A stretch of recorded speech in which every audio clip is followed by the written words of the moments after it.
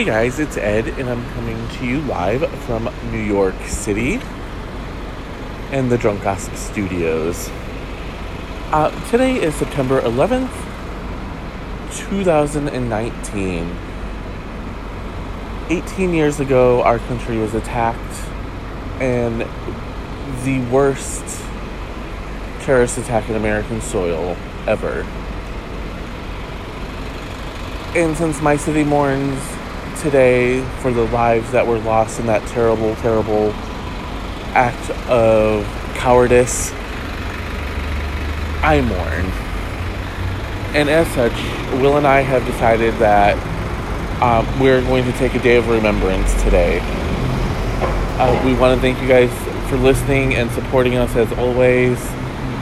And I will return to you live tomorrow with all the juiciest gossip, I promise.